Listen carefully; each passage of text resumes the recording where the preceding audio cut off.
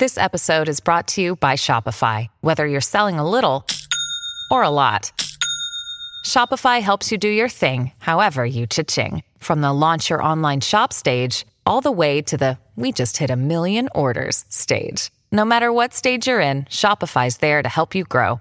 Sign up for a $1 per month trial period at shopify.com/special offer, all lowercase. That's shopify.com/special offer. Welcome to Glass Houses, a Billy Joel podcast. I'm Michael Grosvenor. And I'm Jack Fernino. Join us as we dig deep into Billy Joel's songs and history and what his music has meant to us. Come away with me, I want you to see, there's a different world over the sea, beyond the sky, further than heaven.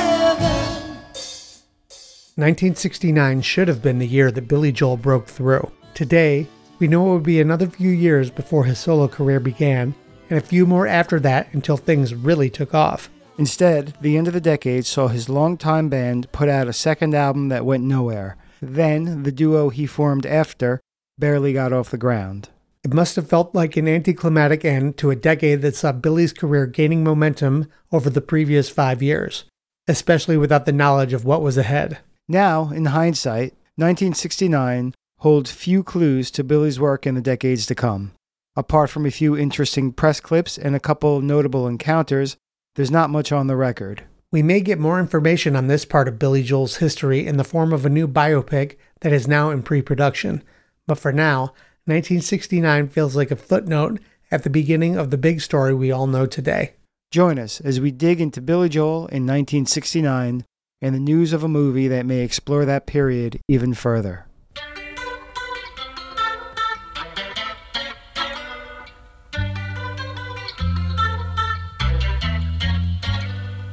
Ashes and cigarettes strewn on the floor, old faded photographs cover my door.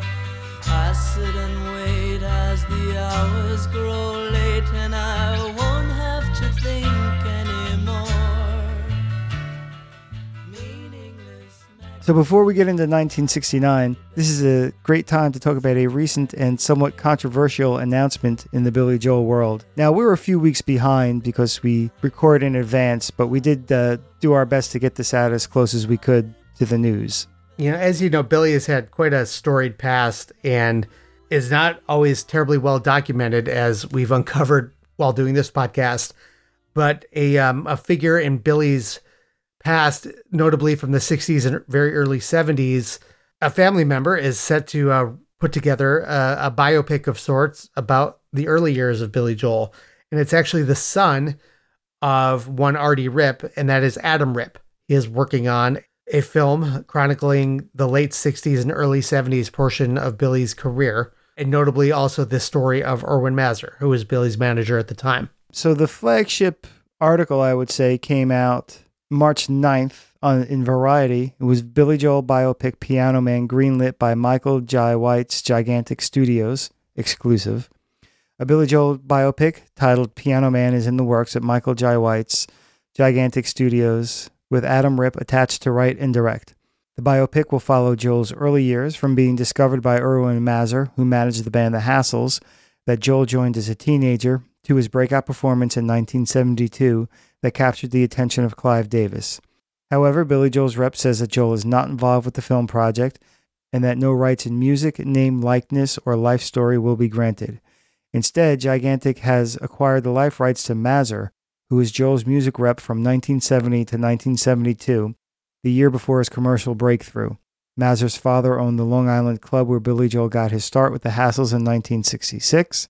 Joel's hit album and song Piano Man were released in 1973. Now, I'll say this, by the way, we talked to Adam back in, I think, January, and he had mentioned this in passing, and we've been trying to get Adam and Artie actually on the podcast for an interview, and I was really hoping we could at least get Adam on for this one. So, the invitation's still open. We hope we hear back from you soon, but we did need to jump on this, because we wanted to be as timely as possible with it. So we'll speak to what we can on it, but we're hoping to get some more insight from Adam himself soon. We did have a good chat with him offline back in January, talked a bit about our podcast and, kind of what he was up to. And his dad, Artie, certainly wants to get some things on the record and, talk a little more candidly about his involvement and time with Billy. And, I think that's still certainly some interesting stories to be told, because Billy certainly has his version of it, and it's been honed in over the years. How we've talked about, Billy kind of lands on a story and that kind of becomes the narrative. And, with everything, there are so many facets and so many sides to it. So I'm certainly interested to hear his story and, kind of where he was coming from at that time. And I certainly hope we have a chance to talk with him, because no matter how you slice it, he's a very important figure in Billy's career. One thing, Adam's been pretty vocal on the Retold page. He's been met with some support and some derision. One post that really caught my eye was where he talked about how it's going to get into the Long Island music scene and like the seedy underbelly of it, which is not something we hear about all that often, especially in relation to Billy Joel. Like, we just know that he was in it, and he was playing, and there were these clubs and stuff. So, even if there are no rights to Billy's music or likeness and things like that, I think that's an interesting story in and of itself to tell. So that's sort of exciting to know we're going to get a look at that. Yeah, see, that's interesting. People have been saying, well, it's like, well, if you can't use Billy's name, likeness, or music, what's the point? Billy's the reason for this coming together, but there's so many ways you can slice this story where he doesn't need to be the focal character. And it can, if it's written well and put together well, I think it still can be a compelling story, even without the rights to any of that. But it's got to be done in a way to execute it right. But it's certainly possible. I guess the movie we assumed was going to pick up mostly when Artie came into the picture, which would be mostly after the Long Island scene. This is even after Attila, and Billy goes out to California to record the album. Interesting story in and of itself. I doubted we were going to hear about like any of the parts of it that got botched. And, certainly, Artie's, his image, I think, has improved a little over the years, where with hindsight being 2020 and, knowing where we are now, it's become, things didn't go great, and it was probably not a great deal, but we did get Billy out of it. It was the shot in the arm that he needed, but it was his first solo album. That's what got things started. What I've gathered after, just listening to a lot of these stories over the years is that, yes, Billy Joel signed a bad deal that very heavily protected Artie Ripp's interests. Artie did front a lot of money to get Billy going. He put together a contract, which Billy signed, but it just heavily favored him. And it sounds like he signed away a lot of things, which in hindsight was a very bad move, but clearly it was in a contract. It wasn't like the Frank Weber situation where it was like money was literally being stolen from accounts. Adam points out that, Artie did invest a sizable sum, and I don't have it offhand, but I know it would be equal to like something like $3 to $10 million today or something crazy like that. Yeah. He wanted to be in it to recoup. So there's a lot to it, but it's going to be interesting. I'm almost more interested to hear about the Long Island music scene, because let's be honest, we're not going to get the behind the scenes of the making of Cold Spring Harbor, because people just don't write movies about that. People produce 8-hour Beatles documentaries about that. Right. And certainly not about the most obscure album in the Beatles catalog, something like that. So I'm interested to see what comes out about the Long Island music scene. As for not having the rights, I'm curious to know if he just straight up cannot say Billy Joel. Yeah. We're not sure about that yet. It was pretty unclear as to what, if anything, they said no rights to name, likeness, or music will be granted. But, again, I'm not a legal scholar, and I'm definitely not an entertainment lawyer. So I don't know, I'm sure, his people are going to look at this and they're going to walk the line and use as much as they can legally get away with. Exactly. However, I know they're using the title Piano Man because it's a recognizable term, but I think that's a big miss. Yeah, well, the problem is everything's going to happen pre-Piano Right. Man. You know, he does say that it's going to go up to the performance for Clive Davis. Was Piano Man written by then? I honestly don't know. I don't know that there's a set list out there anywhere. I just feel like there could be a more creative title that makes it sound like an interesting film. Cold Spring Harbor would be a good one because it's the name of the album. Everybody Loves You Now. Yeah, I know. You wanted Everybody Loves Me Now. I'm saying at least Cold Spring Harbor because it's the name of the album and it's the town on Long Island. Right. So it works both ways. Or Hour of the Wolf. Just go with Hour of the Wolf, bro. It's cool. March of the Huns. March of the Huns, yeah. Wonder Woman. No, wait. California Flash. Yeah, I like that one. But I'll say this, though. Piano Man wasn't on Sigma Sounds. It wasn't written by then, right? Unless it was cut off the broadcast, but I don't think that it was. Right. So what I'm saying, so I'm thinking that Piano Man either wasn't written or wasn't done or hadn't been performed yet because, in part, that show that caught the attention of Clive Davis. Yeah. Or caught the attention of Columbia Records. Right. We'll see what happens. But for now, we're going to dig up everything we can on Billy's doings in the year 1969. Fear and something grey has passed beside you in the ever-fading light. Time has no more meaning. All you know is that there's terror in the night. What causes all your nerves to scream? It is a nightmare, not a dream. It is the hour of the wolf.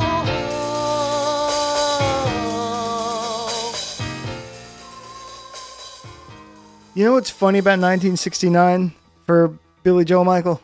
What's that? The more I look at what was going on at the beginning of this year, the more it seems like this was supposed to be the big break. When you look at all the sort of ramp up that was going on, this should have worked for him. When we did 1971 last year, we were talking about how despondent he was.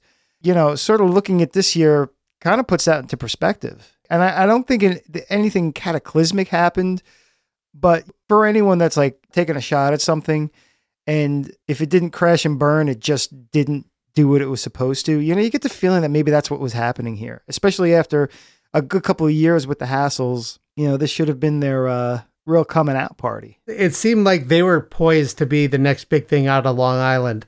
This was looking to be a big year, and it seems like the rug just came out from under them pretty quickly.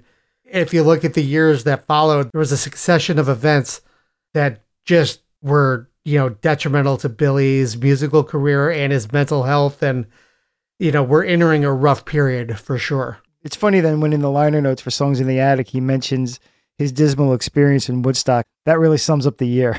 You know, like it was supposed to be this. It wasn't. I left. Everything wasn't what it was supposed to be. And he was the outsider again. August is a ways away on this one. We're going to actually start in November of the year before to set up what happens.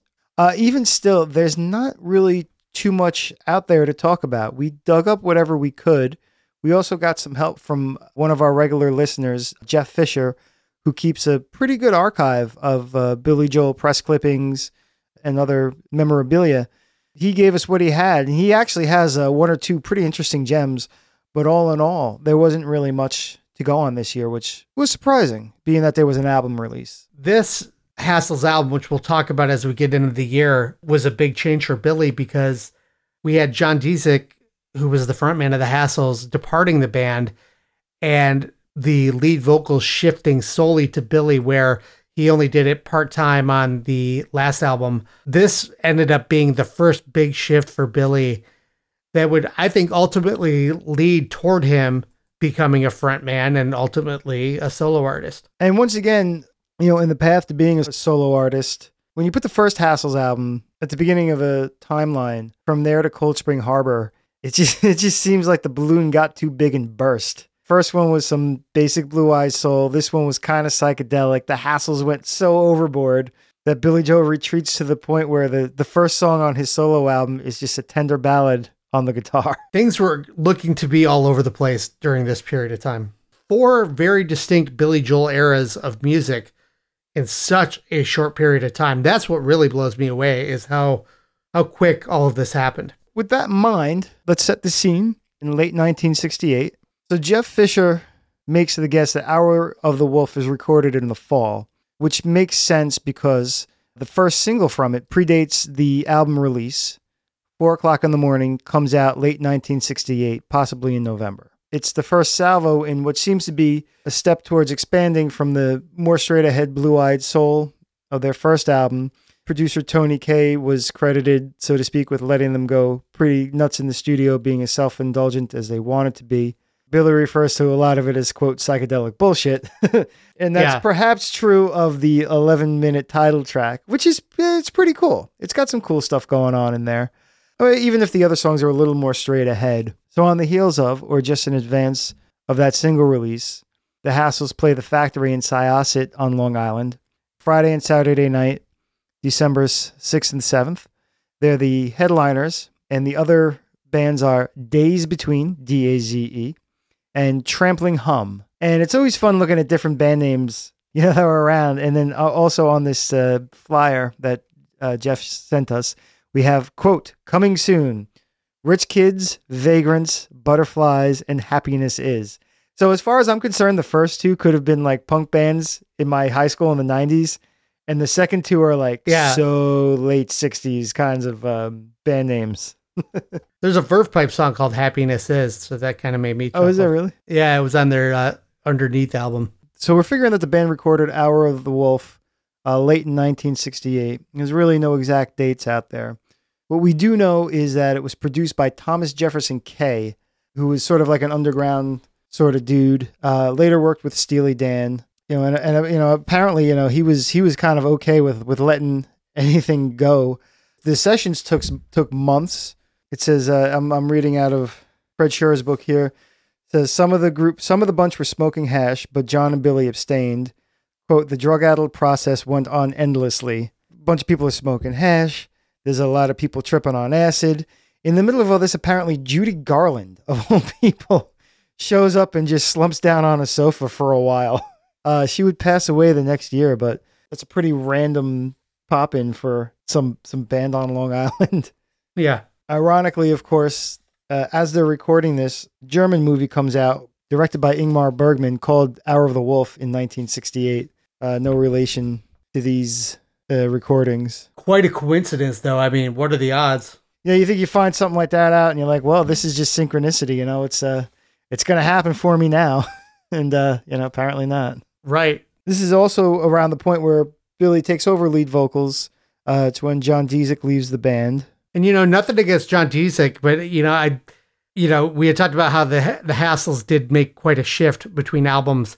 I'd be very curious to see what, early Hassles would have been like with Billy fronting the band. Yeah, you wonder if it would have taken a different direction faster. Obviously, he was proven to be such a strong singer early on, and so it made sense to promote him to the permanent lead vocalist for the last album. But again, I'm very glad that ended up being the case, because had the Hassles not done that, and had they sought out a new frontman, who knows, that may have never given Billy the push to go the direction he did. Nevertheless, the release of this album pretty much spells the end of the band, which, it's funny because it's something that isn't all that uncommon, although it usually happens, I think, with a first album. Michael, I'm sure you're very aware of or familiar with, plenty of bands that struggle and finally get that first album made on maybe a major label or even a semi-decent indie.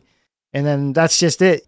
A lot of bands just don't make it through that leap to the next level for whatever reason. And then a lot of artists too have, what is known in the industry as the sophomore slump, where, as the story goes, you've got your whole life to write your first record and then 6 months to write your second.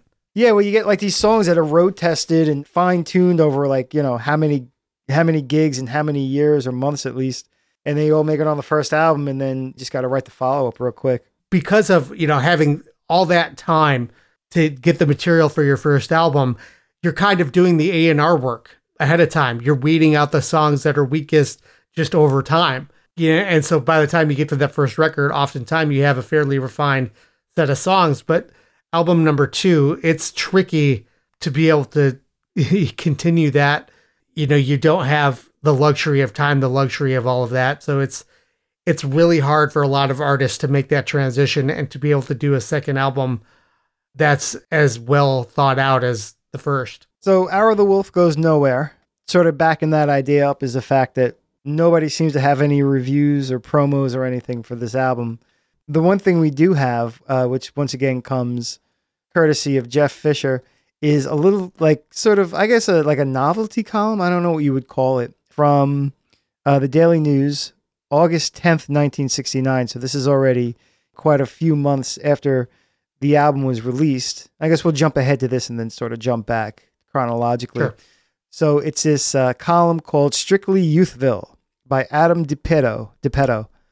And it's just one of those things where it's like a couple quick sentences about random whatnots, I guess you would say.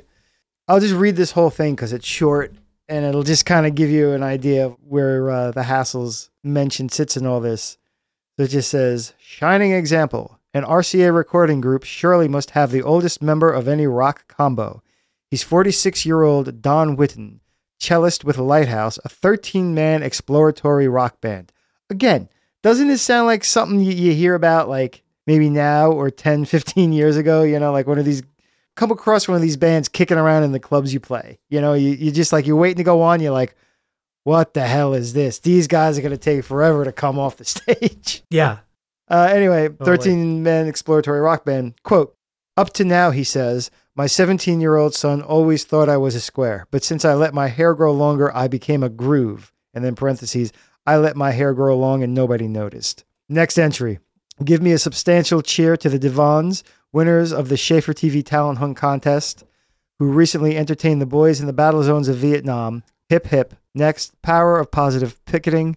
What's this country coming to? A group called the Chrysler Spurlows had the audacity to march peacefully into a high school. They were stressing safe driving practices and highway citizenship via their, quote, Music for Modern Americans safety show. And speaking of picketing, a new product on the market is for the picket who heaves everything. It's a sign-making kit with more than 5,300 black or red gummed letters and numerals. That's a pretty interesting time capsule of the late 60s where people were selling picket sign-making kits. You're right. That is really interesting. I mean, that's something that, I don't ever recall in my lifetime, but, that was such a part of that time in American history that it's really interesting to see, how that was being portrayed. And so we get the final entry here, which, I guess is better than in the middle because maybe your eye's going to go down to it or you're going to remember it. But anyway, and the last entry is the Hassles, a driving rock group, have their own press agent, Mrs. R. Nyman, the grandmother of Billy Joel, soloist. Anyway, she wrote to remind me of their zingy LP, The Hour of the Wolf, which Grandma figures to be a howling success. And that is it. That is about as much press as that album got. It's funny because this comes out in August, and by then the band is pretty much done.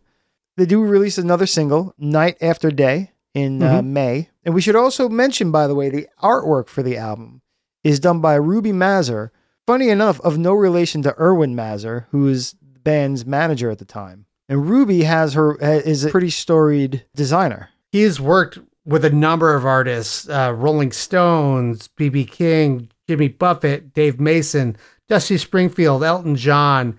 I mean, just some legends in the business. Ruby is also at the center of a battle between the ownership of the famed Rolling Stones logo.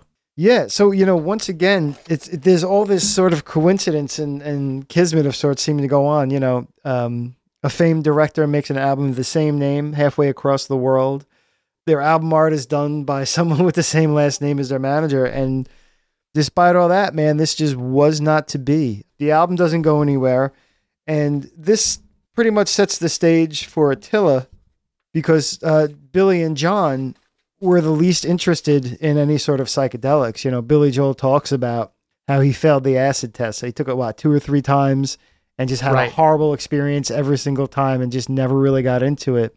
So as a result, he and John Small became sort of their own unit within the Hassles. And as the group finally faded away, they were the two left together and they would go on to start putting together Attila, which we're figuring it happens at the end of 1969, although the album comes out in 1970. Based on the book talking about the recording sessions for the Hour of the Wolf album, you can see the alienation just by circumstance already in play during the recording session. So I think by the time they were making the record, the writing was on the wall that John and Billy were going to be, on their way out soon, one way or the other, because I think they were just drifting further apart from the rest of them. Right. Right. So although there's no mention although there doesn't seem to be any record of them specifically, we know that they were playing some clubs. They were still doing club dates at the time, nothing too big. But John and Billy at that point were noticing that, the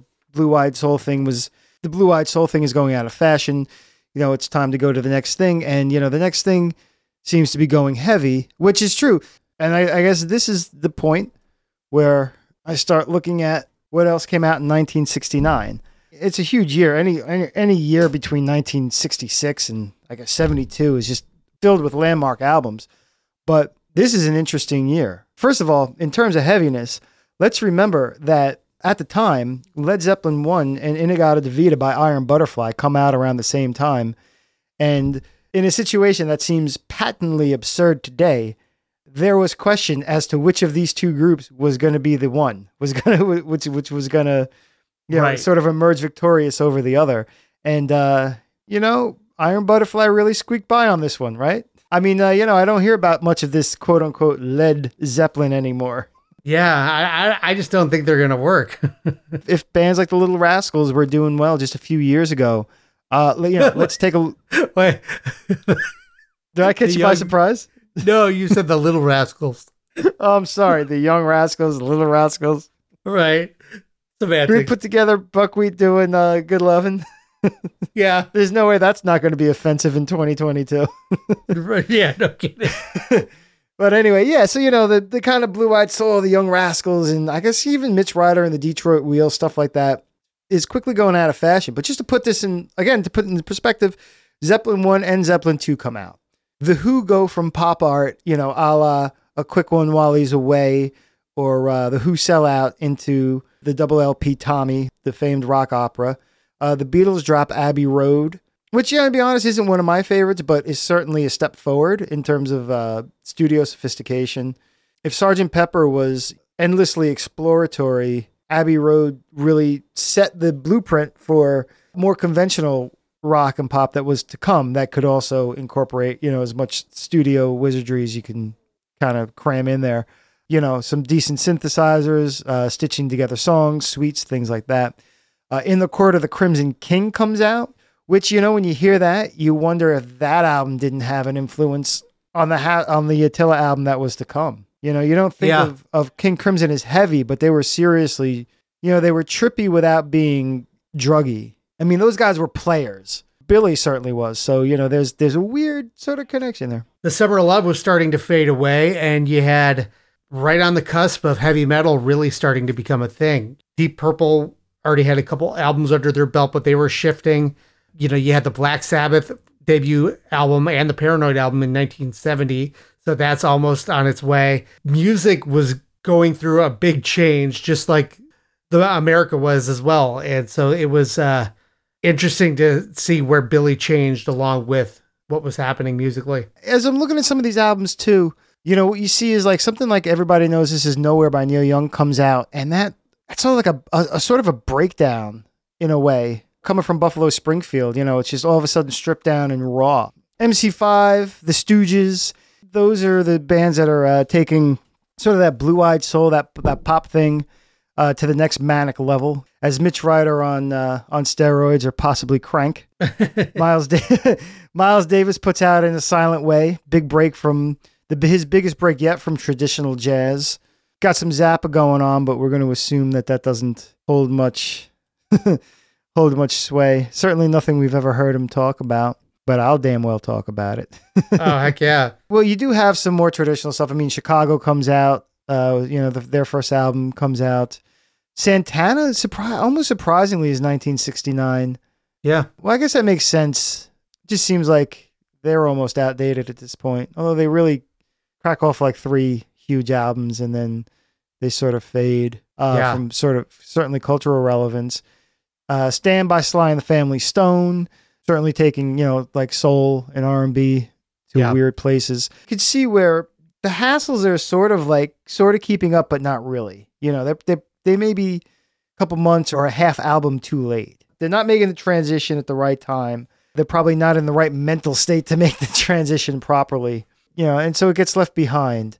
We do see one more single, which is Traveling Band in 1969, and that's just after Billy goes to Woodstock. Yeah, and Billy has talked about that Woodstock experience, and it's funny. It has always been hailed as the culmination of the Summer of Love. It's like the big moment, the big thing. But, by so many accounts, it really signified the end of it. And that certainly seemed to be the case for Billy. It was like suddenly like, oh, this is all over. This whole period of my life is over now. Right. So before he splits from the Hassles, though, and before Attila takes hold, he does get some session work. He plays actually with Chubby Checker and works with producer Shadow Morton to produce a few tracks. Shadow Morton, and this is probably around the time he plays on Leader of the Pack, although, as the story goes, Billy Joel plays on Leader of the Pack by the Shangri-Las, but no one knows to this day if he played on the demo or the released version of it. Oh, but Shadow Morton, funny enough, we were just talking about them. Shadow Morton also produced In-A-Gadda-Da-Vida. Oh, okay. Yeah. He also discovered he discovered the group that became the Vanilla Fudge, produced their albums. And Vanilla Fudge was another Long Island band, right? Although they made it a little further than the Hassles. Yeah, Carmine Apiece, yep. Yeah, so we see these little connections here and there. The Hassles are on the way out. Billy wants to go see Jimi Hendrix. He comes home beforehand. But still, he's inspired enough to get a wah-wah pedal and hook it up to the organ as he starts writing what will become Attila. Yeah, and it's amazing because we're about to turn the corner into the 70s, and by most accounts, the very early 70s is the birth of heavy metal really coming into the forefront, because pretty soon you're going to have Black Sabbath and you're going to have Judas Priest coming up in the 70s, and you're going to have the new wave of British heavy metal, and Deep Purple are going to be shifting into a little darker, heavier sound. And so a lot of that's going to be coming along in the 70s. And certainly, like we say with Attila, it's geared more towards that than the psychedelia that he was coming out of from the Hassles. This is his foray into that. So we find out too that once, Billy and John Small split from the Hassles, they hole up in the basement of the wallpaper store owned by John's parents. And they actually get a sponsorship deal with Plush Amplifiers, who had amp cases with black vinyl padding that were also pretty loud, which became obviously a big part of the Attila stage show for as long as that lasted. It says that John Small actually got electrocuted a few times trying to figure out how to wire up the organ to the amplifiers. Oh, that's funny. Hey man, that's some dedication. Yeah. Yeah, so, Erwin Mazur is still managing, obviously, at this point. He does what he could, and he gets them set up with Epic Records. But that's going to be more of the story for 1970, as we find out later. Well, actually, as we touched on already. And I think that's it. So I'm very curious as to who of you out there were fans of the Hassles back in 69 and 68 and all of that, and who saw the Hassles at My Father's Place, and who saw them play that 2-night stand in Syosset. I'm curious if, you were hip to what Billy Joel was doing back then, and what was it like seeing the Hassles and, the whole Long Island rock and roll scene. Would love to hear your experiences back then if you remember. Yeah, please reach out. We'd really love to get more about that. From what I've gathered, from speaking with especially Russell and Lib, and even, seeing if you happen to see the Twisted Sister documentary on Netflix, although that was quite a few years later, they sort of go into that too. It was a hopping scene, man. It was its own thing. Very different from what was probably going on. Well, very different than what was going on in like Manhattan and Greenwich Village, places like that. It was more covers, more rock and roll, more straight ahead stuff. But it was its own ecosystem for sure, and it's one that sustained a lot of people for a lot of years. Even into the 1980s. And it's funny because it seems like, a lot of those bands ran in those circles. You heard the stories with Russell talking about they used to go see Billy play in the Hassles, and, they used to see each other's bands before they were all playing together. And so everyone, was supportive and would go see everybody, and everyone knew who the great players were. So it was, only a matter of time before like the supergroups started forming. They would cherry pick musicians from these different bands, and and move on to something better. So yeah, definitely reach out. We want to know about what it was like out on the island there back in the late 60s. If anybody remembers picking up, by any chance, Hour of the Wolf, if anybody saw any of these shows, by all means, please reach out. glasshousespodcast@gmail.com. Glass House is a Billy Joel podcast on Instagram, Facebook, and Twitter. And of course, if you listen to us on Apple Podcasts, go ahead and give us that 5-star rating and positive review. Every 5-star rating and positive review lets that good old algorithm know that we are a podcast of merit, and it should push us in front of new people. It is a fast, easy, and free way to help support the podcast and the community. And insert something witty here. Yep, something Woodstock. I don't know. We'll see you guys next time. All right, we'll see you soon, everyone. Thanks. And now there is nowhere to go. My life is so endlessly slow. It stretches away just as night after day. Night after day. Night after day.